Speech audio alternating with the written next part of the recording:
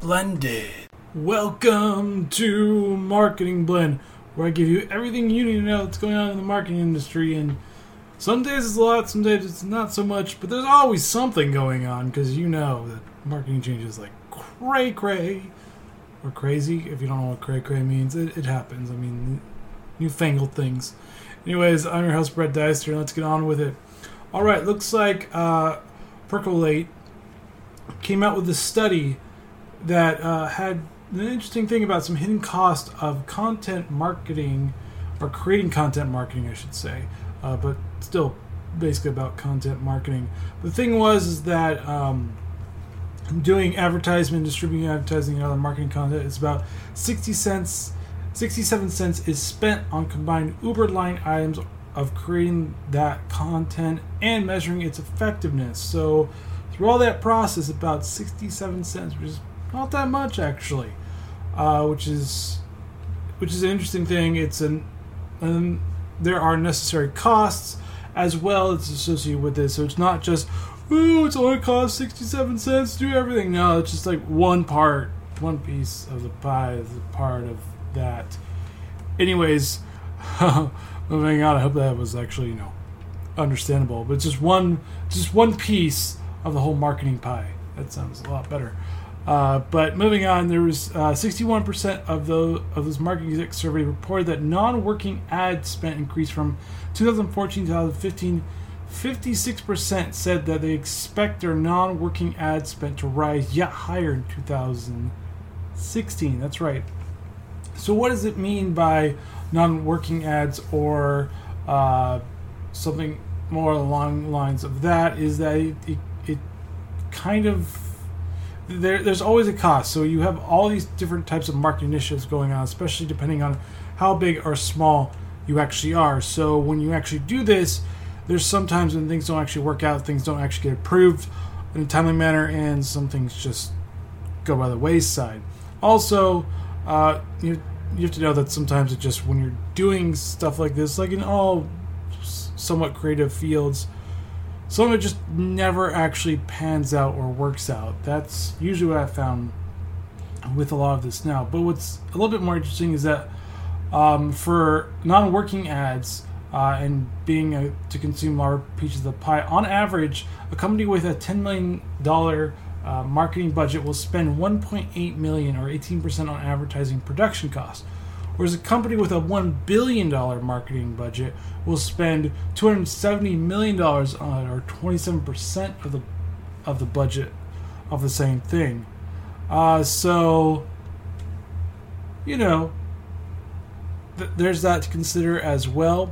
But it is a little bit interesting of a look at on what actually matters, the ratio-wise, as brands get bigger and the pull to get more people in, and that that big push, that big ramp up, you're going to find a lot of initiatives or ads or content marketing kind of left by the wayside, not really doing anything, and kind of lost in the shuffle, because you get that breaking point where it's just so many things are running, so many things are going, so many things are doing, that you have to sometimes just get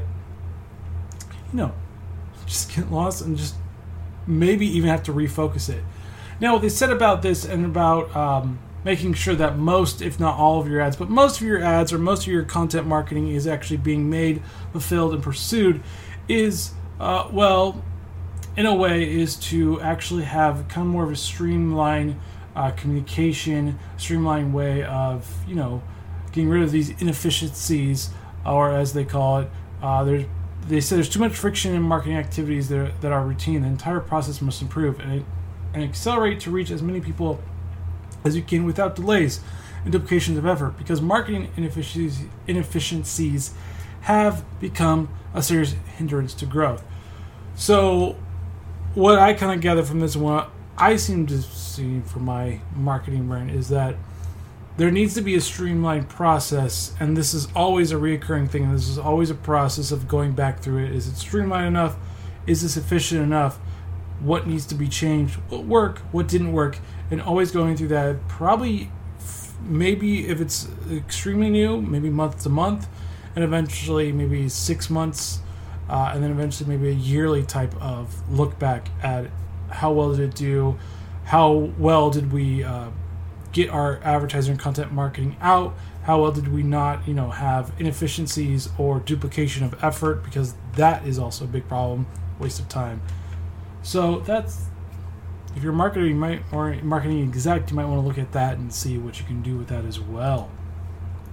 Then moving on, Google has just announced a lot of free versions of the different types of 360 platforms. So the first one is the optimized one, and there's an optimized beta out right now, or you can sign up for it right now. And so what you can do with this is that you can optimize your site to run efficiently. Apparently efficiently is my word of the day. But run well, be able to test landing pages, and use an optimized tools that integrates directly in with Google Analytics, which is also a great thing, because nowadays you have different types of formats coming out for the web. You have instant articles, you have Apple News, you also have Google Accelerated Mobile Pages. So there's all these different kinds of different types of platforms to consider. That's the word I was going for.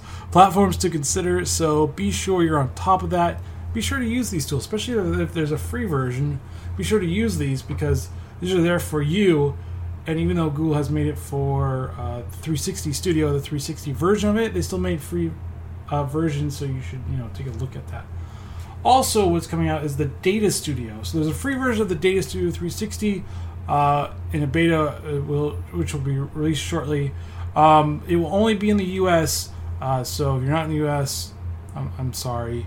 But there will be new reporting templates will be available for the Google Data Studio starting next month, and templates that will make it much easier to start building and sharing reports, which is also another big thing with marketing people. We always have to share reports of what's going on with the website, with the attributions or conversions from social media to the site, what AdWords is doing. If you do video ads, what are they doing as well? All these different types of things, new users, returning users, where are we missing it, where are we not missing it, e-commerce as well. So there's all these different reports that all these different your boss or several different bosses or a leadership team may want to know. So this is a great way of just getting different templates out for different types of people to know specifically what they need and what they want. Data sources include Google Analytics, AdWords, Google Sheets, and more. So you have options, which is another great thing. Also, a new metric is Session Quality Score. That's right, which is in its beta, but with this, you'll be able to see high session quality, low session quality, and all users. But with the new session quality score built into analytics using machine learning to predict the likelihood of visitors making a transaction purchase on your site or app, which is huge. I mean, this is one of those things where you need to know which ones are going to be doing it. And with this tool, it could actually help you figure out the session quality score and who is likely to spend money on you, who is likely not to spend money on you.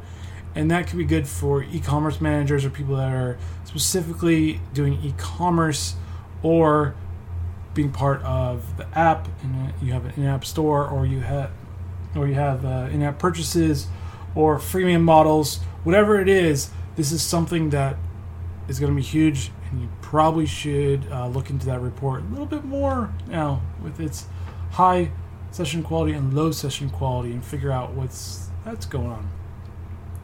There's also Tag Manager that integration with 20 more data sources. That's right. So you will actually be able to see 20 new integrations with data sources like Quantcast, Twitter, Bing, Nielsen, and others. So you got quite a bit of data sources as well. So what happens is that instead of doing a custom HTML tag, what it's going to have is there's going to be Google stuff, custom, and then more. And the more will have different types of data sources that you can integrate with it, and the list is growing as well. So be on the lookout for that. Test it out. Check it out. Because you need to check it out. And, well, just be sure you're on top of this and learning all the new stuff that's coming out from Google Analytics. It's a big thing, people. It's a big thing. All right. Also, Google is finally launching cross-device retargeting. That's right. For a while now, we've learned that people may start with one device and purchase it from another device, and that's huge. But the problem is that with analytics and Google marketing campaigns, it just really wasn't giving you the data point. What happens is that when the same user goes into his phone and checks it out, then leaves, and then goes to his desktop, then it'll be two different users' IDs. So you won't actually get the same one. And so that would always be a problem because Google, for a while, has used cookies and mobile IDs to identify users for remarketing lists. So you could be remarketing the same person 3, 4, 5 times, depending on how many different devices they actually use. Because it actually wasn't all trying to do one user. Instead, you were getting one user with different devices that would have been like 5 users instead, which really made it kind of a headache, because I would be like, why am I retargeting this one person 5 times? I don't want to do that. I want to do it once and have him transition through marketing loop and go and you make the transaction. Maybe he starts on his desktop, goes to his mobile phone, but I keep the same user ID no matter what, because that's important as well. So with this, as an announcement from Google, is that we're introducing cross-device remarketing for Google Display Network and double-click bid manager to help you reach the same user across devices, apps, and sites. You can now tell a single story to your audience and decide how frequently they see your ads across devices. So it just gets a lot smarter, and you aren't going to give them like, hey, you should check out this device or this site or device, whatever. But hey, check out this site, instead of be like, oh wait, you were looking at this, when they go from their phone to their desktop. So they're like, oh, that's interesting and weird. But with this, Google's following Facebook's lead in the cross-device remarketing, and it's just going to make advertising a lot better. I mean, I hate to say privacy. Yes, I love privacy, but however, if you want really good ads, marketers and advertisers actually need data to actually give you the best ads. Because if they don't, you're not going to get the best ads, and you're just going to be frustrated. You're going to turn on the ad blocker, and you know how that goes, everybody. But as I said before, and this is actually from a study, that 60% of online conversions in the U.S. started on one device and on another. So that's why this needed to happen. There needed to be a cross-device remarketing tool, because there left large gaps in the marketer's ability to basically reconnect with returning users and, get those returning users to come back, which is the biggest thing. And it also means that marketers had less control over frequency capping. So because you would have different types of user IDs, but the same user, which is never a good thing. You don't want to have that. It's terrible. But it's great to see that it's actually happening. Google's also testing out demographic targeting in search, which is another great thing. They've had that option for Google Analytics for years now, but it's good to actually see them actually using that, so you can specifically target them in search for age groups, because that's another important thing, especially if you're a specific business that is just targeting a specific age group. This is another great thing, and it looks like AdWords and Google Analytics is going to get much better. A little less privacy though, so if you're a little bit of one of those privacy people, I want to stay away from Google altogether. Maybe go to DuckDuckGo or something like that. To each his own. Google has updated Penguin to 4.0. That's right. 3.0 was launched on October 17, 2014. So 2 years later, Penguin is launched 4.0, and it is in real time this time. Yay, real time, yay. But Penguin was able to capture sites that are spamming on Google search in ways that Google's regular spamming system may not detect.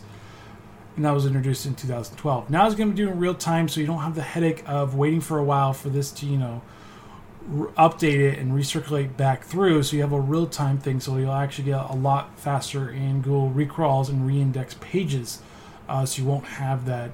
You won't be indexed for spamming, because that's never a good thing on search. That negatively impact your SEO. So it's a good thing that they've actually done this. It's a good thing it's actually in real time now, because that needed to happen. But it took 2 years in the making, and we're finally here. Yes, people, finally here. Woo! All right, moving on to Oracle. Oracle has updated its Marketing Cloud to allow for some interesting things. So this week, the tech giant said its program canvas is the consumer-focused responses was being updated with a new name of Orchestration Canvas and a new look in addition to web and mobile web. So you have that finally. They've welcomed Oracle to the mobile web of cross-platforming. It's alright, Google took a while too. But that's another great thing. Another interesting thing for this as well is kind of what is unveiled as the mobile app visual editor to Oracle Maximeers.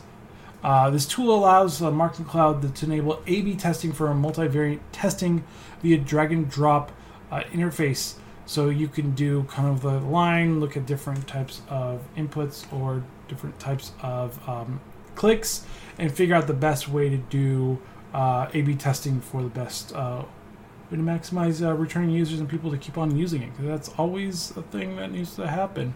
But it's good to actually find that Canvas is actually working pretty well. Moving on to some Twitter news. Now, Twitter has updated one of its ads. It's changed a little bit. So before, it was more of a conversion / clicks was part of more of just viewing or visitors as well. And some sites just want visitors. Some sites want clicks or conversions. So they split off the two ads to be specific to one. So some brands only are in the market for site visitors, and nothing's changed on that objective at all. It's the same as it always been. But for the new one, for the clicks and the conversions, you're going to have to place in a Twitter's website tag to the site, and it's used to track people to do on that site as well. And it connects the behavior to their Twitter profiles too. And this is a kind of requirement to do the conversion objectives as well. That's the only way to actually do that. So you're going to have to go on the back end a little bit, or find your IT person or whoever, or your web developer, or whoever you have. Make sure that's all set up. If you can do it yourself, more power to you. What happens is that as the avatar completes those steps, Twitter will use the website tags and data it collects about the people who visit its own site or app and pick out which ones are more likely to visit the brand's site and convert. So this one, especially for those that are looking for people to actually buy their product or buy this or install an app, this is probably the best one for you, because this will usually help and more likely help you find the best or quality customers that are actually going to be converting to what you want. And the objective is to install your app or to buy a specific type of thing that you're wanting to do, especially if you're doing a lot of sales. So that's another thing. And what it has seen is that advertisers that have used the conversion-only objective notched 2.5 times more conversions from their ads and then they did when using the previous web clicks or conversion objectives, according to Twitter. So let's take that with a grain of salt, because, well, you'll find out later that, Facebook didn't really do a good job with one thing. But yes, it looks like it works pretty well, so I would use that instead and make sure you do due diligence to follow the proper steps and procedures so it will actually work properly, because it usually won't work. All right, starting today, anybody can do Moments. Yes, Moments is open to all users, so now you're going to have a button to allow you to, set up Moments for you. So this could be an interesting way for brands to, set up specific moments for them to share specific things as well. So it could be a good thing for brands as well.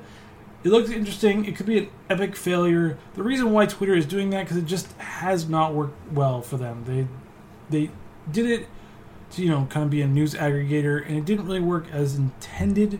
But with that thing, it's a simple process of saying tweets you like, tweets by account, tweet search, or tweet link, and then uploading a picture, a cover photo, and then publishing it, and saying if this helps out. Now there will be a new button for this as well, so be on the lookout for it. Test it out, brands. I mean, there's nothing wrong for people to test this out and see if this actually works out or not. I'm still on the fence with Moments. I never actually use Moments, to be honest with you. I think I accidentally clicked it once. I went, get out, run away. But for Twitter to actually see a more effective way of using their platform in general, this could be a way for users and brands to actually use this more effectively. And maybe, hey, you have, which is coming up in a couple days, National Podcasting Day, do a National Podcasting type of graphic and make a moment like that. That's another great thing. So there you go. All right, there's a new study. There's two studies about what kinds of campaigns and mobile ad formats work the best. But that one's a little skewed, so I'll talk about it a little bit. But what I really want to talk about is cross-platforming or doing different ads on different platforms. Now, when you just did one platform, there was about a 29% of ROI. But when you went up to different platforms, it gained quite a bit. So it went to 29 to 31 to 24. Well, that's... Let me take it back. Different types of platforms as well. So it went up dramatically when you did more than one platform. Now, if you did different types of digital, TV, and print, it went up even more significantly. So when you had so say for instance consumer age 18-24, for instance, the optimal mix we found to be 71% traditional media, so TV, radio, print, and 29% digital, including in other words, it's not just mobile. So what needs to happen here is that you need to do your mobile, obviously, because everybody consumes a lot of that nowadays, but you also need to still not forget TV, radio, and print. Even though radio isn't as popular as it used to be, it's still a pretty popular platform. Podcasts like the one I'm doing now is a lot more popular, and it's people say it's in its golden days as of right now. But do not forget the old school media, because that will give you a lot better conversion rate as well. There's also a kicker effect when television is added to the digital spending. Digital plus TV, the report found an increase of ROI 60%. That's right. Quite a bit right there.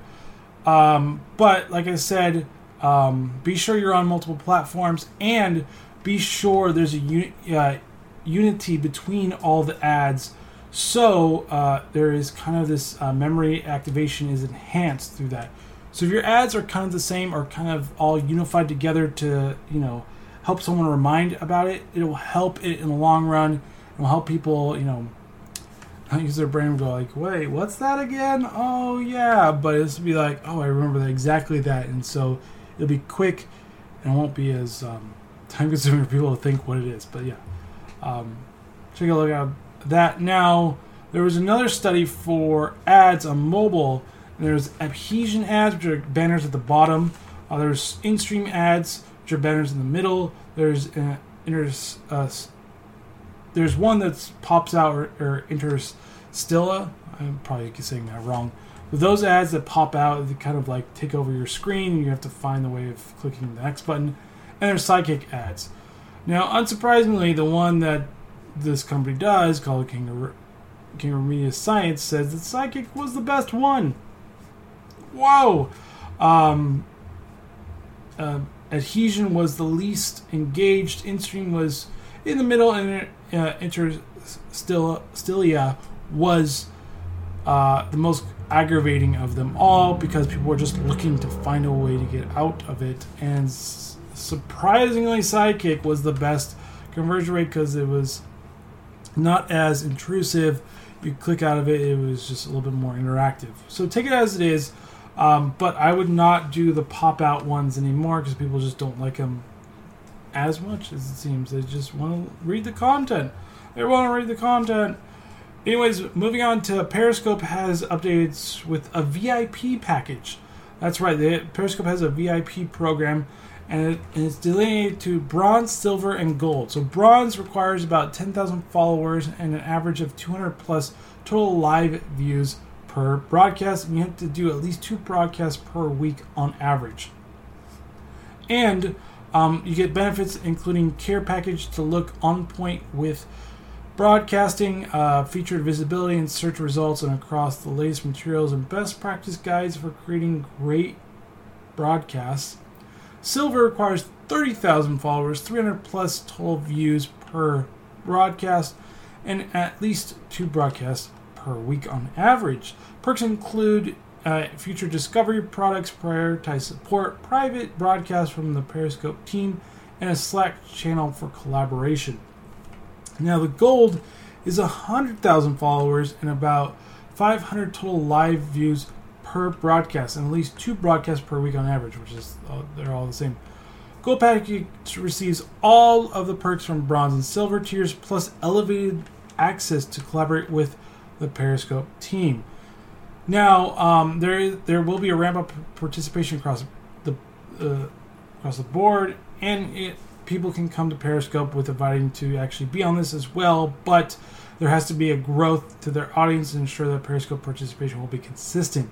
So if you're wanting to do this, you have to really show them that you want to do this, and I want to be a part of this, and they'll be like, okay, whatever.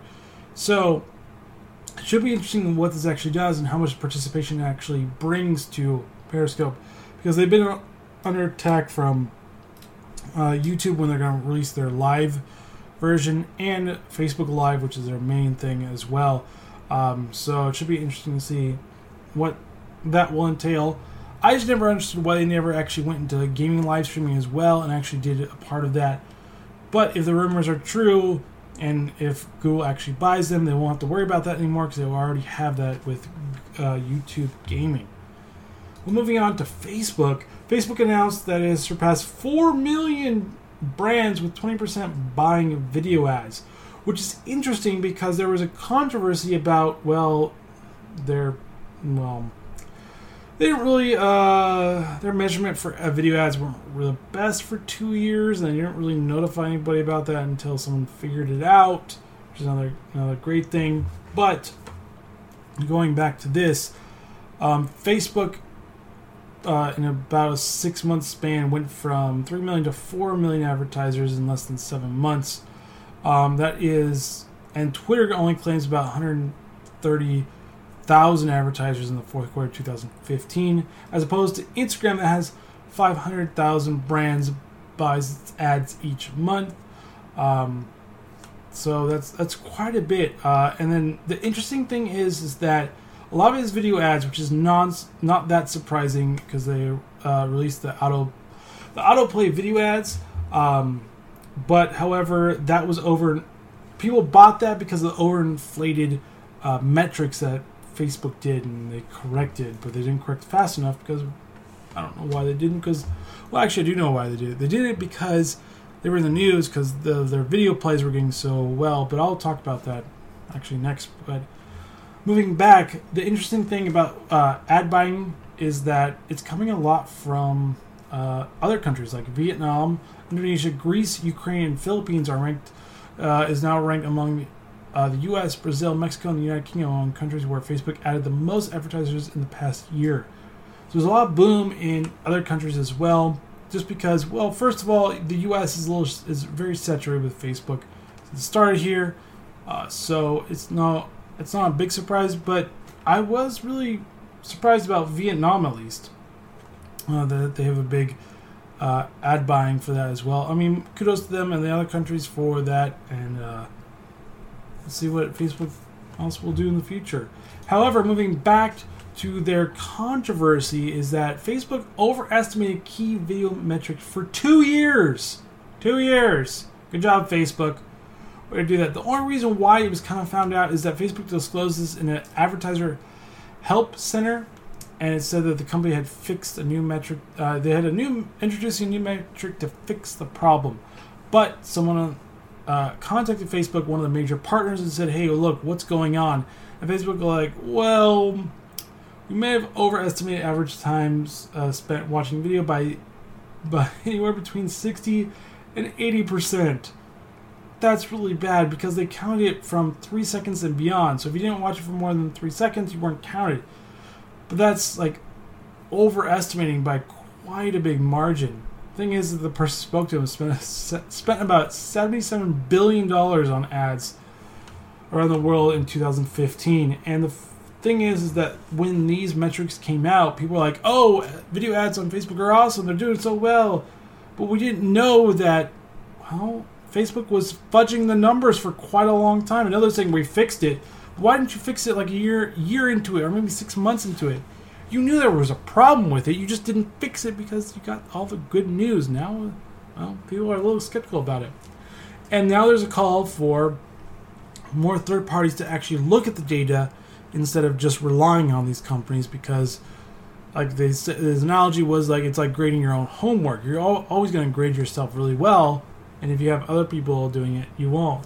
Now they have a new metric that's going to be coming out that's going to fix whatever they did, but I mean, damage is already done. I just don't really understand why they left it like this for so dang long.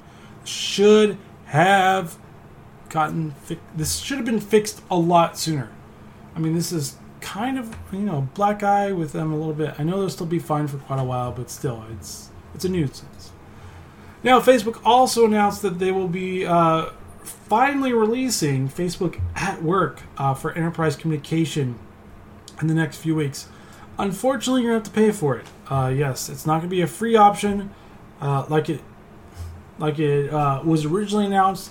There's going to be a paid one for it. Now, the thing is that you can create your own platform, but profile, and talk with your coworkers. Now, Facebook's trying to say that it's not just for, not for nuisance at work, but it actually is a viable thing for work. And the biggest competitor that they're trying to go after is probably Slack. However, I don't see a reason why to separate it. It just seems like another profile that I have to make, and I don't see businesses really going after this, especially if they pay for it. I'd rather pay for Slack or Skype Teams whenever it comes out. But I don't see a purpose for this. Or go to Riot, which is an open source work communication tool as well. Or HipChat, or one of the other ones, Skype even. I don't see a purpose for this. This seems like another just convoluted thing. You also have LinkedIn. I feel like Facebook's trying to take over everything, but I don't see a purpose for this. I get why they're trying to do it. I just do not see a reason. I do not see a good reason. I should say a really good reason for it. I just feel like it's another thing that Facebook wants to do because they can do a type of a thing. And I could actually see this completely fail when it's, when it's done, when it's over. But I don't really see this taking off, especially with a paid service. I mean, it could if someone's Team Facebook, but I don't see very many people being Team Facebook. We use Facebook, especially for marketing, because we have to. It's the biggest platform. It's the best way to reach people. We just hate it because of the non-organic reach we have and other things. And so that's why I just, don't like it. Go away. All right, Salesforce has announced, its new Commerce Cloud. That's right. It bought the platform Demandware and is now creating Commerce Cloud. And what it's actually going to be doing is that it's going to be able to integrate with Apple Pay on mobile devices and provide several capabilities through new company's Einstein layer of artificial intelligence, which is embedded throughout the Salesforce platform. Also, it allows it to integrate with Salesforce and other clouds. Bernstein cited Amsterdam-based Suit Supply as men's fashion brand. Consumers can buy a site through social channel or conduct a video chat session with a stylist via Service Cloud. So what they're trying to do is they're trying to bridge all these other channels into one, so it can be one effective way of making sales, which actually is a pretty brilliant way of doing it. I've actually never really used Salesforce, so I can't really say firsthand account if it's actually good or not as a service in general. I know one company I was working for, we're looking to actually integrate it with the other more with Microsoft, because most companies I work for are Team Microsoft. But it looks like that's what it's all about. But it looks interesting, especially if it can actually do what they're actually saying. So check back later. Will actually do that, because sometimes business it's all marketing speak, because we're all marketers here. It's gonna do this, and you're just writing this going, it doesn't do it that well, but we're just gonna. It's a little false advertising, but you have to highlight things that it should do or would do. Sometimes they'll always do it. Now, I actually want to take a moment to actually talk about something that I've been marinating for a while. But one thing is when brands make a political stand. Nowadays, it's really popular to do that. We had Target do it. We had Sony Pictures do it with Ghostbusters, and those are just two of the main things. And what I really want to talk about is those things, because those were the two biggest failures. We also had PayPal for North Carolina when they pulled out as well. And you had Palmer Luckey get hit by it too as well, with some game developers making a grandstand. A lot of times these are grandstanding, and I'm going to distinguish as grandstanding because a lot of them don't do more than just say, we're against this, and that's kind of all. But they haven't really done much initiative. It's just good to bandwagon on what's ever popular, what's ever hot. As a marketing and PR person, you have to be careful. I usually err on the caution of just don't get involved at all.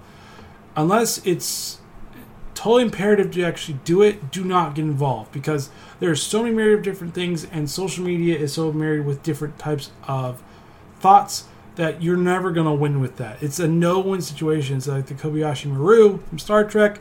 Yes, I am a nerd. And you're just never going to win. For example, Target, when it did its bathroom policy, dropped sales from 20% over a quarter and has said that it's not looking good, and they're going to try to, get customers back because of their bathroom policy. Because people were so upset about Target taking this stand, that it really did hit their budget and it hit their revenue. And it just wasn't a good idea. It was not a good idea whatsoever. And so that was one of them. Sony for Ghostbusters. Now, this was partly the fault of the director and the actors or actresses. I don't know if you get offended or not, but whatever. You pick one of them. But they were trying to sell new Ghostbusters, and the first trailer was the most disliked trailer in all of YouTube, which is never a good title to have. The director came out bashing, a specific gender, and the news media came out bashing a certain gender. Sony, for the first part, was doing that as well, and started to backtrack, because especially in the movie business, you kind of need both genders to actually go see a movie to make it become profitable. Well, it didn't really work. It did make money, but it just didn't work. It wasn't a great success as it could have been. The problem is that, like I said, when you take a political stand like that, you have to be really sure about your metrics, and that whoever you're going to upset, it won't affect your bottom line. If it does, you're in big trouble, and you should have never done that marketing tactic whatsoever. It's going to happen more often because businesses are always going to try to find an angle to actually boost revenue and also gain exposure as well. But you have to look at the long term more than the short term. The short term for Sony was that it got a lot of exposure, and a lot of different news sites that were catering to that type of tactic enjoyed it and called it kind of like a political act and whatever. So it became more of a hyperbole, and so people get just atrophied for that. It's just like, I'm so tired of this. And so the problem is that eventually Sony tried to distance itself from it, and it just didn't really work out so well.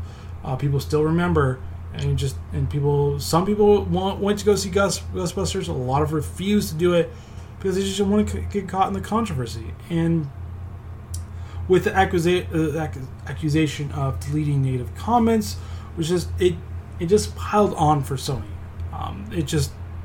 I saw this going, it's not going to recover from this. That movie's just, it will make money, but it will not be profitable. And it wasn't. So that's the thing. PayPal for moving out and just pulling its support from North Carolina because of a controversial bill, and some other things that happened. You know what? The company said that it died pretty quickly, and North Carolina still made the bill. So it didn't really do anything. It was just grandstanding. There was no, okay, we're going to pull out our business. North Carolina's like, all right, fine, it's your thing, but it did nothing. They didn't change the outcome whatsoever. So I always say, if anybody asks me an opinion about that, I say don't do it. Stay out of it. Do your business and stay out of it until you are sure that there is minimal blowback to this. If there's a lot of blowback, do not even engage. Just let the public decide on it and just be your business. Also, the problem is that us marketers and PR people now have to coach our the higher ups, CEOs, and those higher ups to be sure whoever you are, you're supporting monetarily does not have a negative effect on the business, because it can actually now have a negative effect on the business. Now, personally, I don't care whoever the CEO, COO, or CFO, or whoever spends their own money on. That doesn't matter to me. They can spend whatever they want because it's their money. I think it was relatively childish for game developers to say, oh, we took a stand on Oculus because of the CEO. I'm going, but what about the other employees that may not agree with the CEO? So you're going to penalize them at the same time? So I don't think those game developers thought this out thoroughly. I don't know if they actually will pull their game support fully, and they may just come back when all the news has died down. But they also got some blowback from that too, and some potential customers going, well, fine, I guess you don't want my money either, and pulling out. And that's the blowback you can find. So I would be extra careful about that. If you are going to take a stand, be sure you are understanding the blowback it can do. If it's a minimized blowback, yes, take a stand on it. Be like, we are in full support of this. If there is a huge impact on blowback, and you can just look at the sentiment from Twitter to any social media out there right now, especially if it's political based, just stay away from it. Don't even engage with it. Just ignore it. Don't even do anything about it, because you know what? You're going to lose in the long run. It's not going to be good. It's just going to be terrible for you. And I think marketers and PR people have to do their due diligence to tell the execs and the CEOs and the CMOs to be sure you know what you're doing. Now, do it in a polite way, obviously. Don't be idiot. What are you doing? But do it in a polite way, but be like, look, from my professional experience and my professional opinion, this does not look like the right path to go, or the right course of action to go. Just my 2 cents about it. But moving on to apps/programs you should try this week. So there's something called Mobilizers that allows you to optimize the mobile experience for it as well. So it looks like it has different types of services, and it's not free as always, because nothing is ever free. But it allows you to do mobile UX, mobile CRO, mobile A/B testing, which is always great for marketing, responsive design, shopping cart optimization, which is also a great thing, page speed reduction, which is a huge thing for SEO, and mobile data analysis, mobile SEO, and strategic consulting.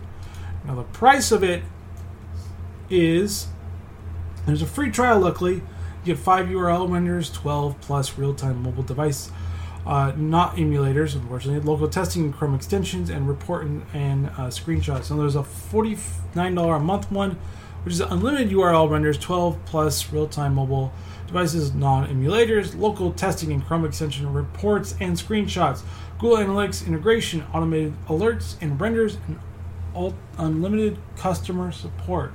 That's, once again, $49 a month. So check it out, especially if you were in more of the mobile space as well. Now, do you really do not like Excel? You think it's like, it's just so much. It's a great tool, but there's just so much going on. I don't know what I'm doing. Well, Airtable is there to help. It's a spreadsheet, and it meets a database as well. And it's super simple, super easy to use. There's a single text line to put in whatever you want, so from restaurants to art galleries to islands. Attachment, currency, multiple, and that's for different types of ones. So you can do to-do lists as well, or anything like that. It's super simple, and it's a good way to use for anything from content marketing to other types of jobs as well. So you can do personal CRM as well. Apartment hunting, But yeah, there's different types of ways of doing it, from software development, event planning, which is another great thing, sales and customers, sales CRM, business development, and everything else in between. And there's also pricing, as always. There's a free one with unlimited bases, 1,200 records / space, 2 gigs attachment space. There's $12 a month, $24 a month, and just the records and the space for attachments just gets more and more. So you're looking for something that, well, isn't as intensive as Excel. This is probably for you. Alright, are you looking for a better way of making great videos without, well, pulling out your head because you don't really know how to use After Effects or Premiere that well? Well, Videolicious, yes, so Videolicious allows you to do that as well. It's a fast way to, it's speed, ease, and branding as well. So you can put branding control, and there's also academies to learn more ways of making your video pop. But you can do it through mobile or through computer or through tablet. It's a great way of doing it. And what do you have to lose? There is Enterprise Solutions Learning as well, so it's not going to be free, I'm pretty sure, because I gotta make the monies. But yes, just be sure you know what you're getting into before you actually do it. But there's different types of things you can do: breaking news, article, videos, sponsored series, social marketing as well, newsroom of the future, local advertisements, and so much more. That's right, an enterprise version for that is different types of thing. It's fully mobile, so that's always a good thing. But for the enterprise, you get creation, unlimited sound bites, unlimited supporting shots, unlimited length, add multiple logos, advanced audio mixing, add lower thirds, add watermark, advanced trimming, advanced photo animation, and commercial music license, plus with management, unlimited company size, unlimited employee users, unlimited video storage, collect metadata, collect employee videos, rules and permissions, remote logo control, video platform integration, corporate editorial control, and access to Videolicious APIs. So if you're looking for a way to actually get into video making, this actually would be a great start for you as well. All right, that is the end of Marketing Blend. Yes, a little bit longer than before. Woo! Anyways, thank you guys for tuning in. Be sure to follow or subscribe to Digital Coffee on iTunes, Google Play Music, Stitcher, and TuneIn. Be sure to hit that subscribe and give me a review or some great feedback, not just you suck, if you want to as well. Plus, follow Digital Coffee on Twitter, Digital CO77E, Facebook at Digital Coffee, YouTube at Digital Coffee Podcast, Instagram at Digital Coffee Podcast, Player.me at Digital Coffee, Vine at Digital.coffee. And if you like these podcasts, please consider supporting me on Patreon at Digital Coffee. Alright guys, join me on Friday when I go through gaming news with PC and PC gaming, specifically on Gamers Cafe. Alright guys, have a good Thursday. Later.